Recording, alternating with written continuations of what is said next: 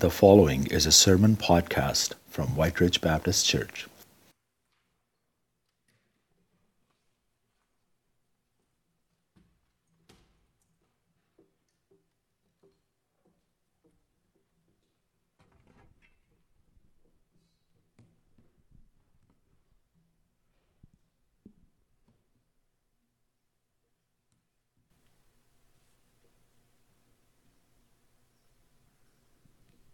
Good morning.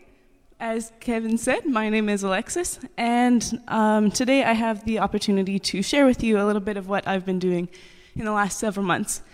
So, in September, I took off on a plane for leaving the country by myself for the first time in my life, and I knew that it was where God was calling me, but I had no idea what He had in store for the next 5 months.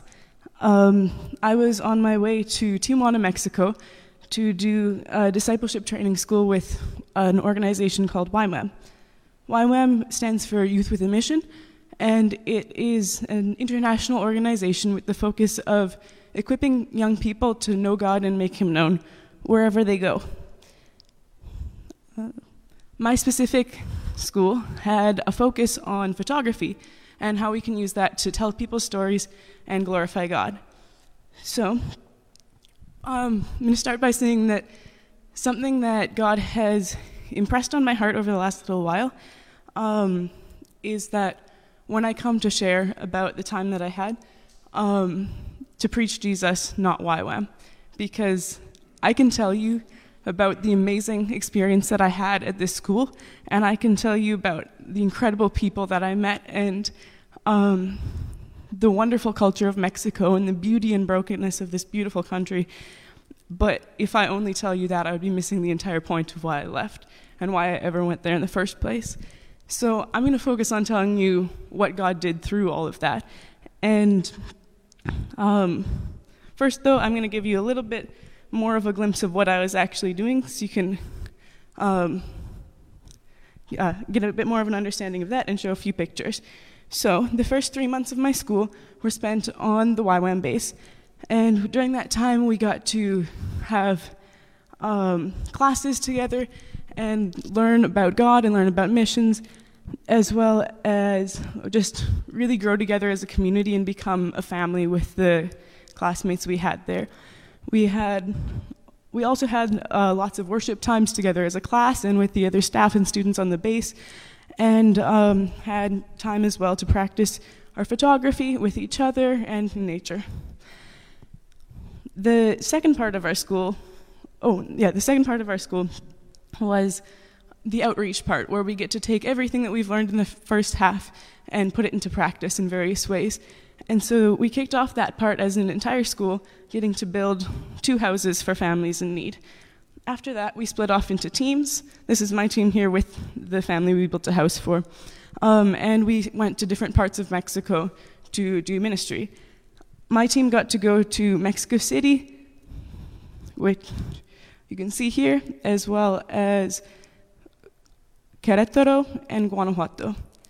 While we were there, we met a lot of incredible people and saw God work in many different ways through our ministry. We got to do ministry in people's homes and in churches and on the streets. And and so after our outreach, we headed back to Tijuana as a whole school and finished up our time together with a week of debrief and then our graduation. So this is my whole school at the graduation. Through all of this time that I was there, God was teaching me more about Himself and more about myself. He was teaching me what it meant to actually be a follower of God. During the first week that I was there, one of our school leaders talked to us about the day that Jesus and also Peter walked on water in the Bible, and he said, a disciple is somebody who follows their teacher everywhere they go. In that story, Peter was the only disciple there. The rest were spectators. And he asked us, are you going to be a disciple or a spectator? And that question challenged me a lot, and I knew that I wanted to be a disciple. And so over the next several months, God was teaching me what that really meant. God was showing me that if I wanted to follow him, that meant actually handing over the keys to the car, not just letting him sit in the passenger seat and sometimes asking him for directions. And so God, through that, led me to let go of a lot of fears and control of my life that I had clung to for my entire life until that point. And he led me to trust him in the hardest moments of our outreach when I felt completely overwhelmed.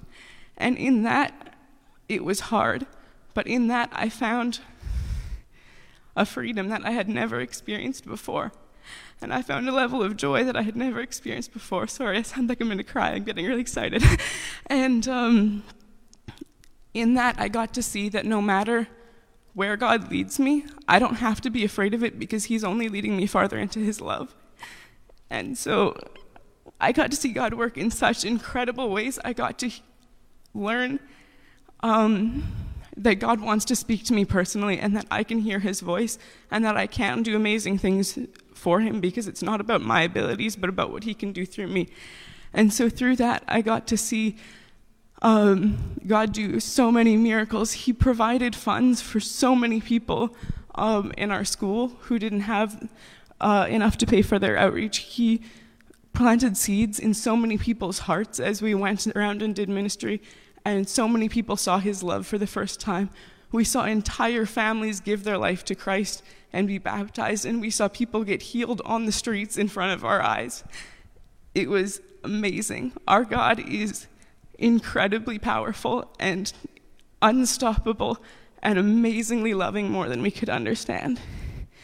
So one more thing that God showed me during my time there was that he confirmed the calling that I had felt on my heart for my whole life, and that is to go into missions full-time and long-term in many different countries around the world. So I am currently praying about what the next step of that looks like, and I'm so excited to continue. And so if you would like to hear more about anything I shared about today or anything at all, if you would like to support me at all as I continue with this, or just chat in general, I would love to hear from you. And I will be here after the service, and as well, my email is on the screen. So thank you so much for listening, and have a wonderful day.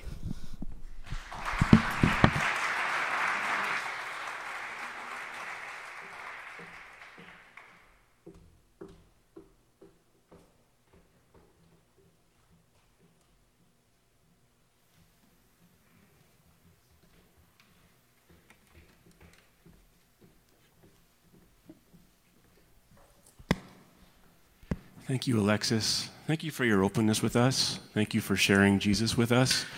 There's something beautiful. There's something beautiful about hearing you, my sister in Christ, sharing about Christ. That's who all of this is for. That's what life is for. And this morning we're going to be hearing a lot about the grace that we have through Christ. Though our sin abounds, grace abounds all the more. And as we do that, I invite us to not just acknowledge that in our minds as words, but just to remember together that this is our Savior. This is what he's done for us. And he is who we sing to and who we pray to. He is our Lord, and he's with us. And so I just invite us to give our hearts to him. I invite you to stand too. Let's sing to him.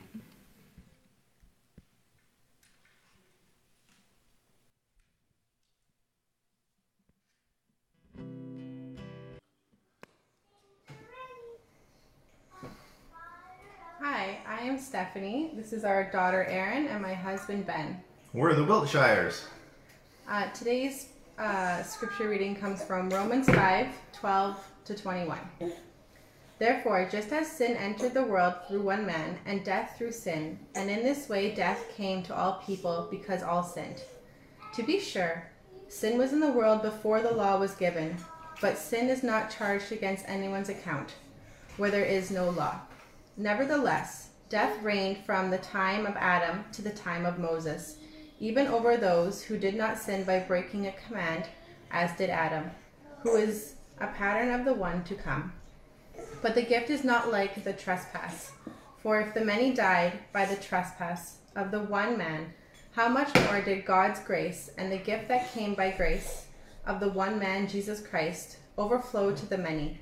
Nor can the gift of God be compared with the result of one man's sin. The judgment followed one sin and brought condemnation, but the gift followed many trespasses and brought justification. For if by the trespass of one man death reigned through that one man, how much more will those who receive God's abundant provision of grace and of the gift of righteousness reign in life through the one man, Jesus Christ? Consequently, just as one trespass resulted in condemnation for all people, so also one righteous act resulted in justification and life for all. For just as through the disobedience of one man the many were made sinners, so also through the obedience of the one man the many will be made righteous. The law was brought in so that the trespass might increase. But where sin increased, grace increased all the more, so that just as sin reigned in death, so also grace might reign through righteousness to bring eternal life through Jesus Christ our Lord. Second passage comes from 1 Corinthians 15, verses 20 to 26. But Christ has indeed been raised from the dead, the first fruits of those who have fallen asleep. For since death came through a human being, the resurrection of the dead comes also through a human being. But as in Adam all die, so in Christ all will be made alive. But in this order, Christ, the first fruits, then when he comes, those who belong to him. Then the end will come, when the hands over the kingdom to God the Father, after he has destroyed all dominion, authority, and power.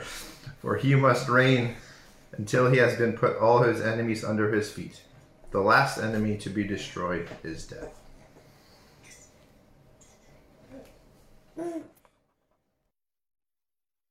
Amen. Thank you so much, Ben and Stephanie. It's always more creative and more fun when you're reading the scriptures with your kids. That's really great, and some tough scripture to read there too. Amen. I am so glad to be able to share the word this morning with us. And last week, Steve Morris was sharing from Romans chapter 5, 1 to 11. And he actually had a really good quote that he wanted to include in the message that he didn't get time for.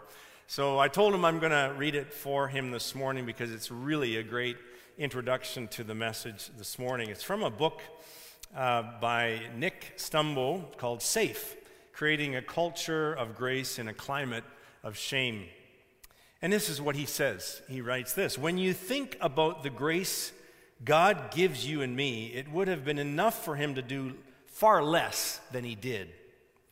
Through faith, when we come to Christ, God could have come to us and said, because of your faith, when it comes to the end of your life, you know what? I'll take it easy on you. I'll only judge you for some of the wrong things you've done. I'll only make you pay a little bit. I'll go really light on you. That would have been enough. It would have been enough if God would have said, because of Christ, I'll forgive your sin and spare your life, but that's all.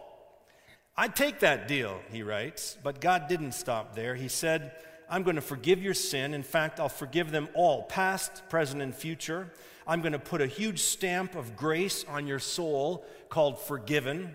But that's not all. Next, I'm going to wrap you in the righteousness of Christ so that when I see you, I don't actually see your righteousness. I see the righteousness of my Son, Jesus. So I'll pronounce over you righteous. Then I'm going to pour out my Holy Spirit into your life. I'm literally going to come and live in you. Your body is going to be my temple, and everywhere you go, I will be with you. I'm going to give you peace that surpasses understanding.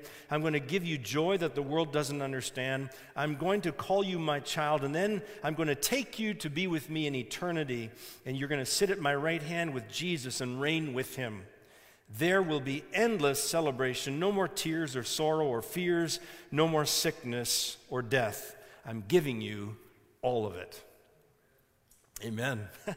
What a great introduction to the message this morning. Thank you, Steve, for this quote from this book. Indeed, last week we turned the page and we entered into the scripture of Romans 5 to 8, which is a new section in Paul's thinking as he unfolds to us his entire description of the gospel. In chapters 5 to 8, we're talking about the new life that God offers Christians in Christ. And the actual idea of newness of life is found in chapter 6, verse 4, where Paul says that the intent of our salvation is that we might walk in newness of life. And in chapters 1 to 4, you will remember this graph perhaps if a few weeks ago I shared it. In chapters 1 to 4, Paul has been talking about how we are before God needing a Savior. And he talks about justification, that we are being made righteous through what Jesus Christ did. And we're freed from the penalty of sin. And that's all about our salvation past as Christians. And then starting in chapter 5, he begins to talk about sanctification, the big theological word that means to be made holy. And that is where God is actually in the process of freeing you from the power of sin. It's an increasing process. It doesn't take place all at once. It'll happen until you put your head down in the grave. That's what God is doing. He's making you holy. Sanctification, and it's salvation present. I am being saved. And then one day, and at the end of Romans 8, Paul talks about this stage, and that is glorification, when we will be made perfect, even as Jesus Christ. And that is freedom from the very presence of sin. Can you imagine that? Not having the world around you tempt you, the devil come at you, the sin inside you well up. No, presence of sin is gone. And that is the fact that one day I will be saved. The Bible talks about salvation in those three ways. And it's interesting, in chapter 5, verses 1 and 2, as though Paul is trying to make sure you know where you are and get your bearings in this big theological landscape that he's painting. He says in chapters 5, 1 and 2, he talks about past, present, and future salvation. He says, therefore, having been justified by faith, that's past, we have peace with God. He says that's already been done. We have peace with God through our Lord Jesus Christ. That's present salvation. Now we have peace with God, and we rejoice in this hope in which we now stand, or this grace that we now stand in, that's been accessed by faith. And then he says, at the end he says, and we rejoice in the hope of the glory of God. That's the glorification. That's future salvation. So Paul, in a way, has just sort of made us aware that these all three are at work. We have to know where we are in the midst of our Christian lives, but he's identifying that because he's about to go into 3 chapters worth of just talking about sanctification. 3 chapters worth, and he wants us to not get lost on the way. Sanctification, I would like to suggest to you that sanctification is the suspension bridge, of our lives. Have you ever been to the Capilano Suspension Bridge in Vancouver? Put up your hand if you've been there. Oh, good. Several of you. Well, if you haven't got a chance to go there and you'd like to stay closer to home because of COVID, you can go to Pinawa. And Pinawa has a suspension bridge as well, not quite as grandiose as the Capilano. Now, what is it about suspension bridges that you know? Well, first of all, you know that as you're walking across a suspension bridge, every step you take, you feel it. This thing is moving. And in fact, if somebody at the far end starts running towards you, you really feel it, all right? And then if a little bit of a gust of wind comes and blows, you really feel it. And it feels rather shaky. It's like, I don't know if I like this experience. The fact is, though, the engineers of these suspension bridges have so articulated the details, overbearingly so, like way beyond the specs needed, so that the moorings and the security at both ends are so solid that you are actually very secure, unbreakably secured at both ends of the suspension bridge. And as long as those two ends hold fast, you've got nothing to fear. When you're walking across this present life of the suspension bridge of human living, it can feel shaky. God is in the midst of sanctifying you, making you holy. You've been born of God. You have something behind you that is moored in the cross of Jesus Christ. It has been marked, the event of you having died with Jesus Christ to sin and now been born of God. You have that behind you, and you have the promises of God ahead of you that are absolutely sure. We talked about the solid faith and the solid promises of the solid God a few weeks ago. So you have that incredible marker behind you, the mooring of your faith. You have that incredible promise ahead of you, which is also as sure as that which is behind you. And being secured on both ends, you are right now in the midst of this life, through all the shakiness and the wind blowing of circumstance and others and how they treat you and the way that you walk it out and stumble sometimes. Doesn't matter, because the point is that you are secure in Christ. And you can walk it out secure. And that's really what Paul is talking about in chapters 5 to 8.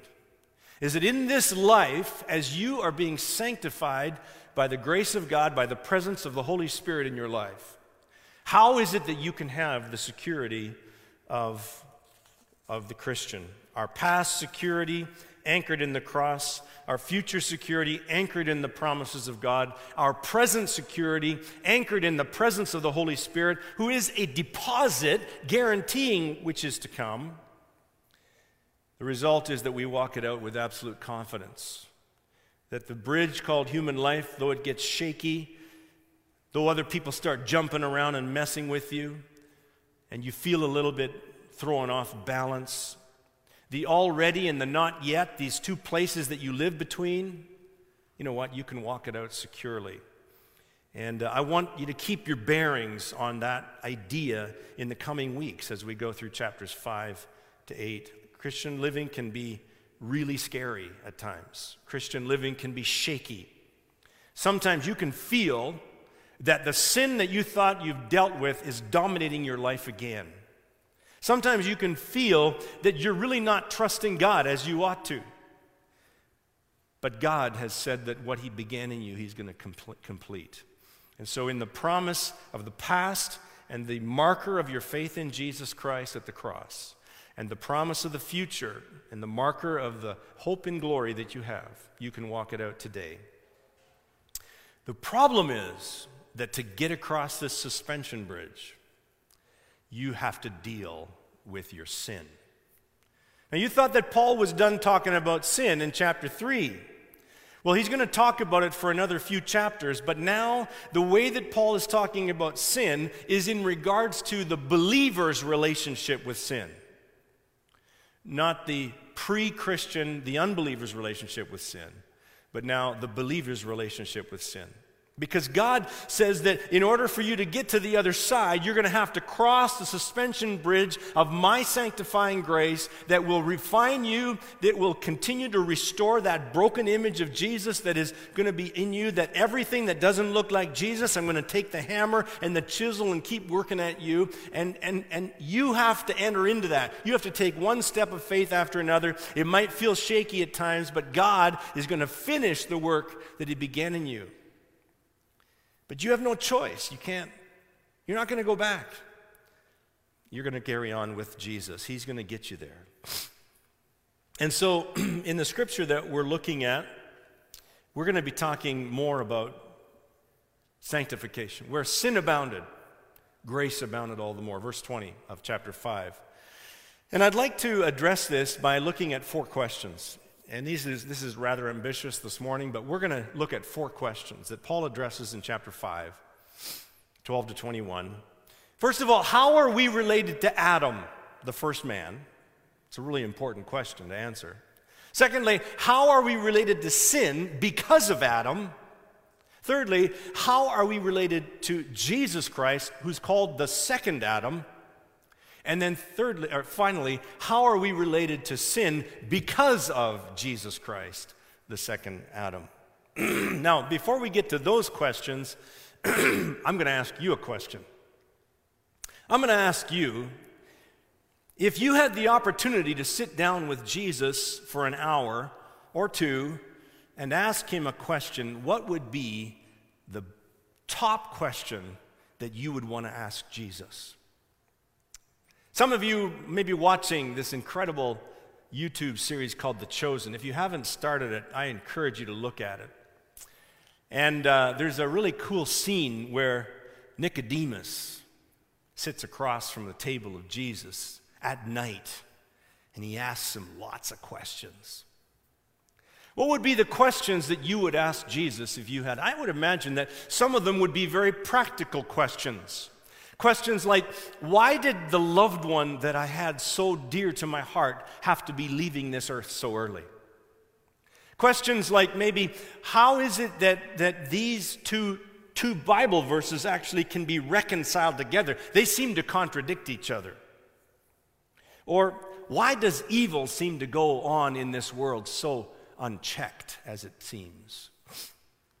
Some of the questions might be more theological in nature. They might be things like, how is it that your divinity and your humanity mingled together when you walked the earth? I am fascinated by that question. There's actually 3 or 4 of these kinds of questions that I've just ruminated over for many years, and these are the ones I'd ask Jesus. That's one of them. A second one would be, God, you say you're one God, but you're Father, Son, and Holy Spirit. Sorry, I don't get it. Okay. And then the third one, again, I don't get, but I hold doggedly to both sides of these two truths. God says, I am elect, chosen in him before the foundations of the world. And God says, whosoever will may come. And I have a responsibility. I don't get that. It's called in the Greek an antinomy. It's against my logic. There's a lot of those kinds of. Well, I added a fourth one. To those 3, I've added a fourth question that I will ask Jesus as soon as I get the chance that doesn't compute in this little puny brain, and it is this. How can I be held responsible for something that Adam did a long time ago and I wasn't there? Have you ever asked that question? Have you ever wondered that? Why are we declared guilty before God for something that Adam, the first human, did a long time ago? Why are we declared guilty? I don't get it. Let me read to you what Martin Lloyd-Jones says about that question. He says, we must not begin to question our relationship with the world's first man, Adam, because every time you put the question, I will make you ask the same question about our relationship to the Lord Jesus Christ. If you say to me, is it fair that the sin of Adam should be imputed to me? I will reply by asking, is it fair that the righteousness of Christ should be imputed to you? If you say further, I cannot understand that sort of thing, I will ask, can you understand the other? The result is that you will be left without a gospel, without a hope, and without a salvation. This is a high doctrine. It is beyond our understanding, but as I say, it is our business to take the scriptures as they are. End of quote. Amen. This is one of the challenges of the Christian life, I believe, is that God leads us into his scripture. God leads us into the truth of God, the word of God, and there are things that we bump up against, and most of it we kind of get, we understand, but then we bump up against something and we don't get it. We don't understand it. So what do we do then? Do we suspend our belief until our intellect catches up to understanding something like the Trinity? I had a woman speak to me one day several years ago, and she said for her to believe in a literal Adam and Eve is to commit intellectual suicide. And I said to her, then, dear sister, you are putting your intellect above the Word of God. We don't need to understand everything that God says in order to say, okay, I'll believe that. It's a big mistake that can be made. When we opened our Bibles this morning to Romans chapter 5, verse 12, we opened a great museum of theological truth, and we opened the big hallway called original sin. Have you ever heard that term, original sin? It's a doctrine that is often misconstrued and misunderstood. Original sin says that it is the idea that we have inherited a depraved and sinful nature that is guilty before God and subject to his wrath, and that this nature actually permeates all of our self. There's not one aspect of your being that is not influenced by sin. That is the doctrine of original sin. And so we see from this that sin is not like a cancer that can be removed by surgery. It is malignant. Neither is sin a cell that can be genetically eliminated over time. There's no sin gene that scientists will find and say, finally we've got the perfect human. It is a nature that we are born with. Sin must be understood probably in two ways. We need to distinguish between sin and sins. It is universal and inescapable because it is sin, our nature, but it is also compulsive because it leads us to do sins, plural. And we can't seem to get it right. As Paul will say in chapter 7, the things that I want to do, I don't do. The things I don't want to do, I do. What's going on? It's this thing called sin at work within me that causes me to commit sins. And so it is both a sickness and it is a rebellion. The reformer John Knox said it this way: as helpless sinners, we needed deliverance. As responsible sinners, we needed forgiveness. All of human need falls into one of those two categories. God sees it all, that which we have become because we are sinned against, and that which we have become because we sin. And that is why the Lord taught us to pray, forgive us our trespasses as we forgive those who trespass against us. St. Augustine, another incredible heavyweight theologian of church history, saw original sin as a battlefield.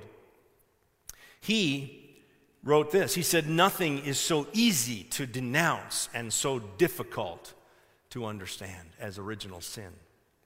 It is the soul's heavy chain, original sin. A more recent theologian named Richard Niebuhr used to say that the doctrine of original sin is the only empirically verifiable doctrine of the Christian faith. It's empirically verifiable because we all screw up and show us to be sinners. And so to jump into this text with a rather long runway that we've gone on, let's get off the ground now. You need to know three things that Paul knew before you're going to understand what Paul had to say. There's three core beliefs that Paul had as he talked about original sin. The first one is that Adam was the first literal, physical, and historical man. Secondly, that we are all descendants of Adam and Eve because we are in their bloodline. And then thirdly, therefore, we have a relationship with Adam. Whether you like it or not, you have a relationship with Adam. You don't get to choose your parents or your grandparents or your great-grandparents all the way back to Adam and Eve. You didn't get to choose that. You have a relationship with Adam and Eve. So now let's look at the four questions. And the first one we're going to answer is, how are we related to Adam, the first man? Well, we're related, obviously, because we're descendants of Adam. A biblical way of saying that is we were in his loins. Kind of a bodily term, but we were in his loins. You could check Ancestry.com and see if you can verify that, but I don't think they're going to take you back that far.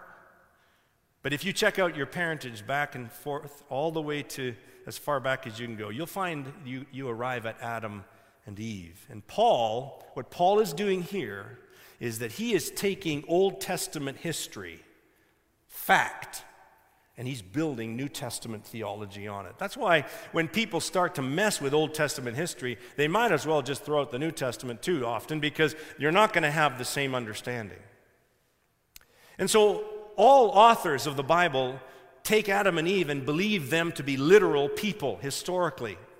Adam is not a myth, he's not an analogy, he's not an illustration in this scripture. He was the first human, and as such, all humans are related to him, and in him, all humans sinned. The very name Adam in Hebrew means humanity, mankind. We were in him, we were in his loins. He was the fountainhead, and so he was our representative. But it's not purely a bloodline issue. We have several ancestors that we've never known, and they haven't affected us as much as Adam has. We carry Adam around with us in a way that we don't carry any great-grandparent, because sin entered the human race in Adam, and that was passed on to us all the way to now. And so the nature that we have is an Adamic nature. The apple indeed never falls far from the tree. And so it leads to the next question, which is, how are we related to sin because of Adam? Let's take a look now at verse 12. And you'll need to follow, maybe if you have your Bible open, to follow with me each verse, starting in verse 12. First of all, he says that sin came into the world through this one man, Adam. So that's how it got here. Secondly, he says that through that sin, death came into the world. So now, God said, the day you eat of this fruit, you'll surely die. Well, God kept his promise. That's happened. Sin came in through one man, Adam. Death came through sin. And then death, it says, spread to all people because all sinned. Now, that's just a fact. From the time of Adam until now, there's only been one man that has never sinned. It's Jesus. All sinned. And then all died. Verse 13, even before the law defined sin, because what was sin? Sin was nothing. What's sin? It's like I came to you and I made up a word and told you, hey, don't do this. Flickety-bok. I have just made that up on the spot. Flickety-bok. I hope it's not a word in some other language. If I told you, don't you ever do flippity-bok, well, it means nothing. Well, all of a sudden, the law of Moses comes and says, here's what sin is, 10 Commandments and way beyond. And now people understand. But guess what? They'd been sinning all along anyway. Cain killed his brother Abel, and so on.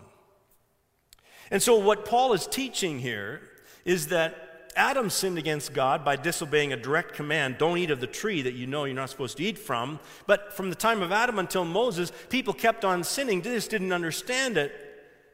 It wasn't a defiant rejection until the law of Moses came, and then it became more of a defiance. But the law of Moses defined sin, and what happened was that people kept on sinning anyway. Like Adam, we are, though we know the law of God and we have it written on our hearts, cannot keep God's law. So verse 20, the law came in to increase the trespass, but where sin increased, grace abounded all the more. Once the law was defined, there's this consciousness about it that the reality of disobeying was heightened. In fact, Paul in chapter 7, verse 8, jumping ahead a little bit, Paul is going to say this, verse 8, before the law was given, I would not have known what it means to covet. But if the law had not said, do not covet, but then sin, seizing the opportunity through the commandment, produced in me every kind of covetous desire. Here's Paul saying, I didn't know, what's covet? All of a sudden, don't covet. And then the sin grabs hold of me and makes me want to covet everything. And so Paul says that our relationship with sin is dictated by our relationship with Adam.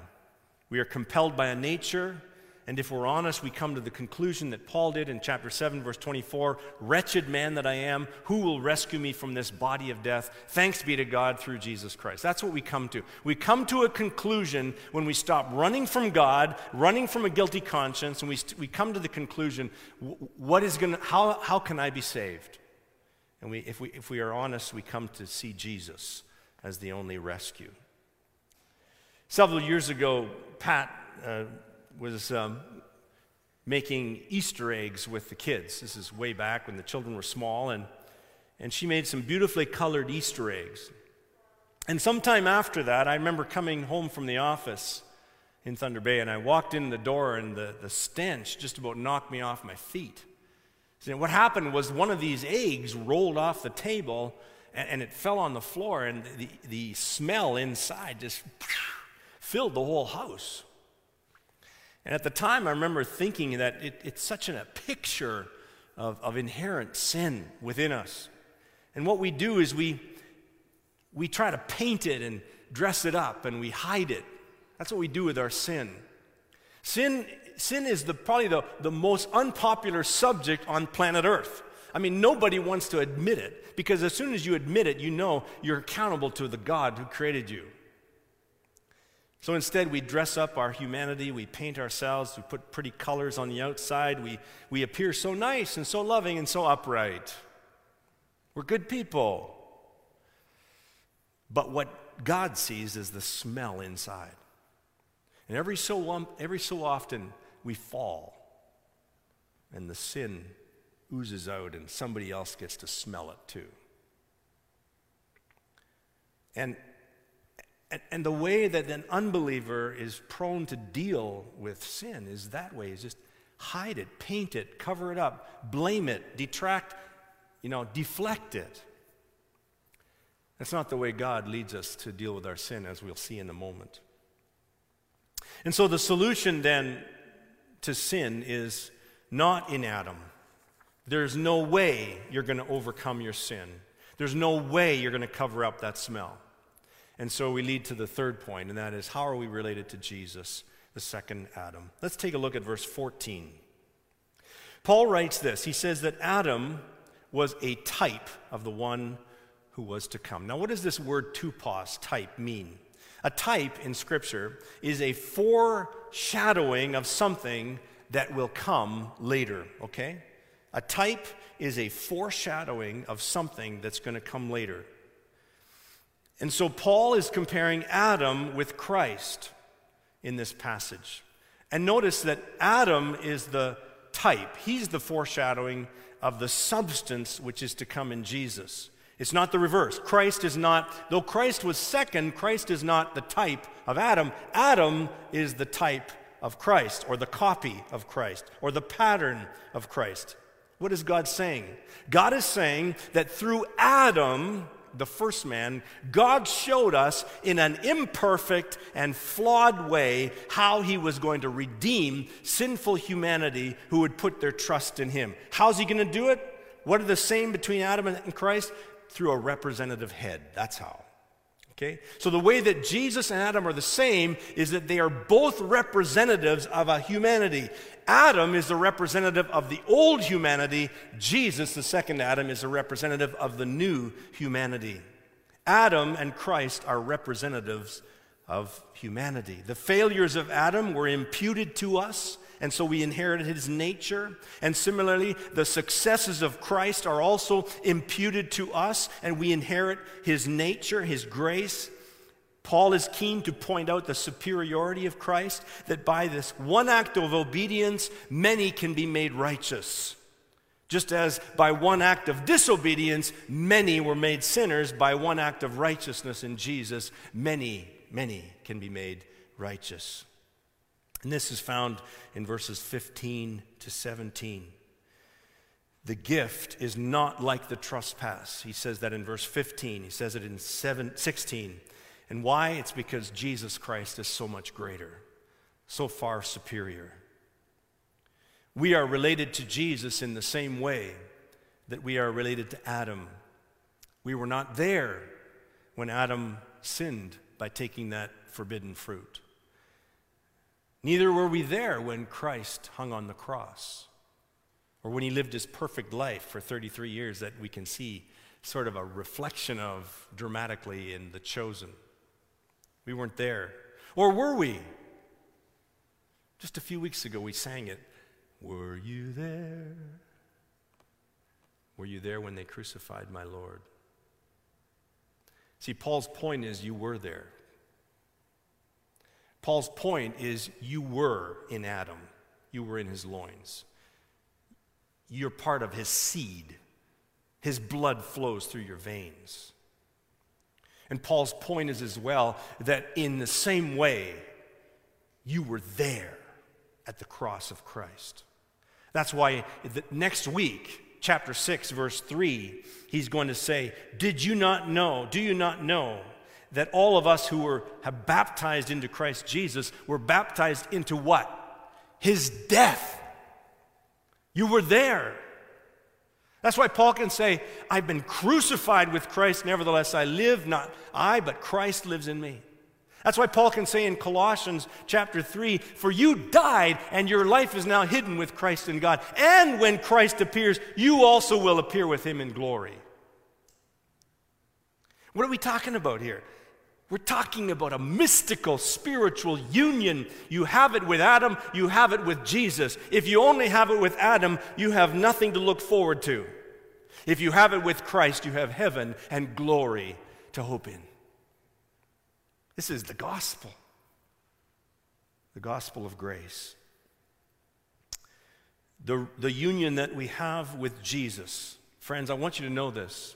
The union that you have with Jesus is not metaphorical. It is not imaginary. It is not an illustration. It's real. You are in Jesus. Jesus is in you if you're born of God. That's real.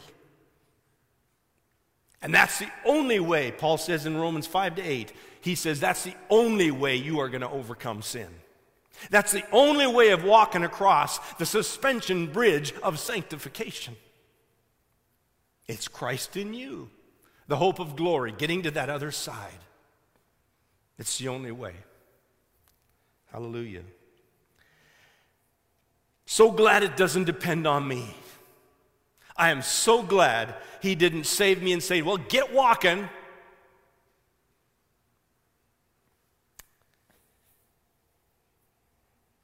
This is good news.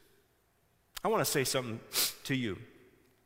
And I love it because about 3 weeks ago, when Alexis returned from Mexico, she phoned me up and asked a question that was similar to this. Remember that, Alexis? She talked to me about this. And so here's something I'm going to say to you.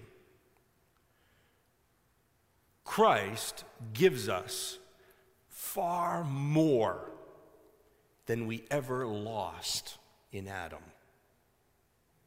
Okay? And, second half of that is, Jesus gives us far more than Adam ever had. Isn't that amazing?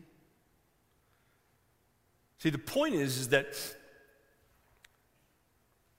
Jesus was not God's second plan. Jesus was always God's plan to redeem lost humanity. And Adam, when he walked, even before the fall, when he disobeyed God, Adam still didn't have what you and I have. Adam had not sinned. Okay, that's good. But he did not have the righteousness of a perfect and holy God imputed to us, to him, like we do. And so Christ gives us far more than we ever lost in Adam, and he gives us far more than Adam had ever had. So let's take a look at the last question then.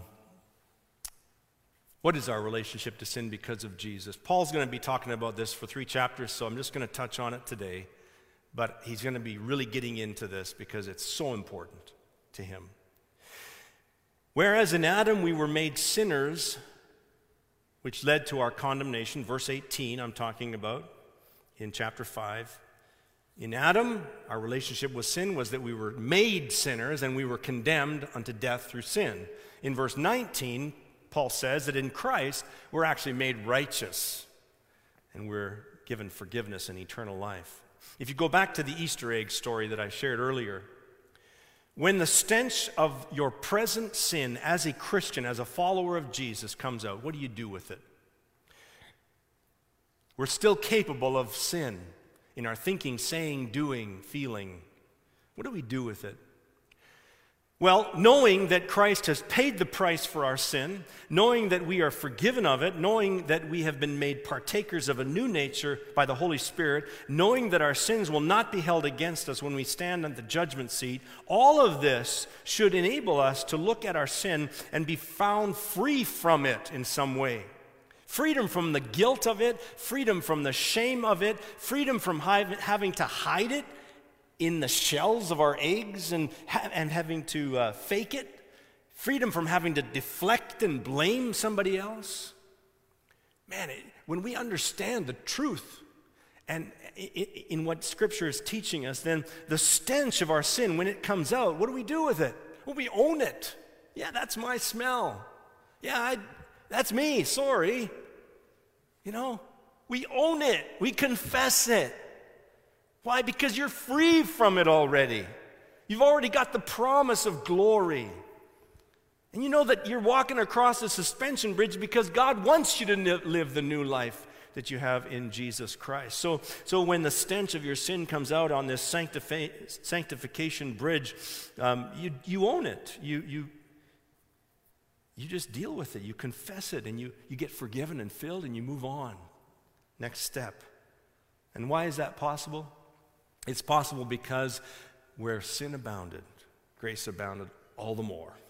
Do you know that the 10 times in chapter 5, 10 times there's a word that Paul uses that is not even translatable? Because it's kind of the word superabounding. It's actually a word that's used, you know, when Jesus fed the 4,000 and then he fed the 5,000. Remember those stories? It's the leftovers. That's the same word. God's got all kinds of leftovers. You got your sin up to this high. Guess what? God's got all kinds of leftovers in grace. He can overcome your sin. Where sin abounds, grace abounds all the more. That's the gospel of grace. You know, I think that Satan spends a lot of time trying to convince unbelievers that they're good enough without Christ. And he spends a lot of time trying to convince believers that they're not good enough with Christ. Does that make sense? But that's what he does. And the gospel of grace comes to us and says, like the song we're about to sing, the gospel comes and says to us that though our sins are many, his mercy is more.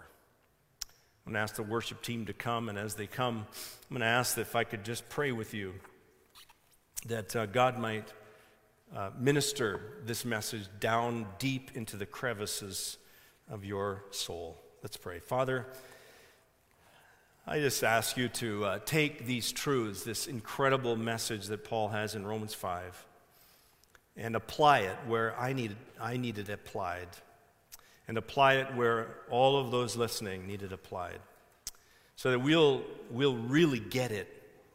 We'll really get it that our security as believers is not built in our performance of sins or not sinning.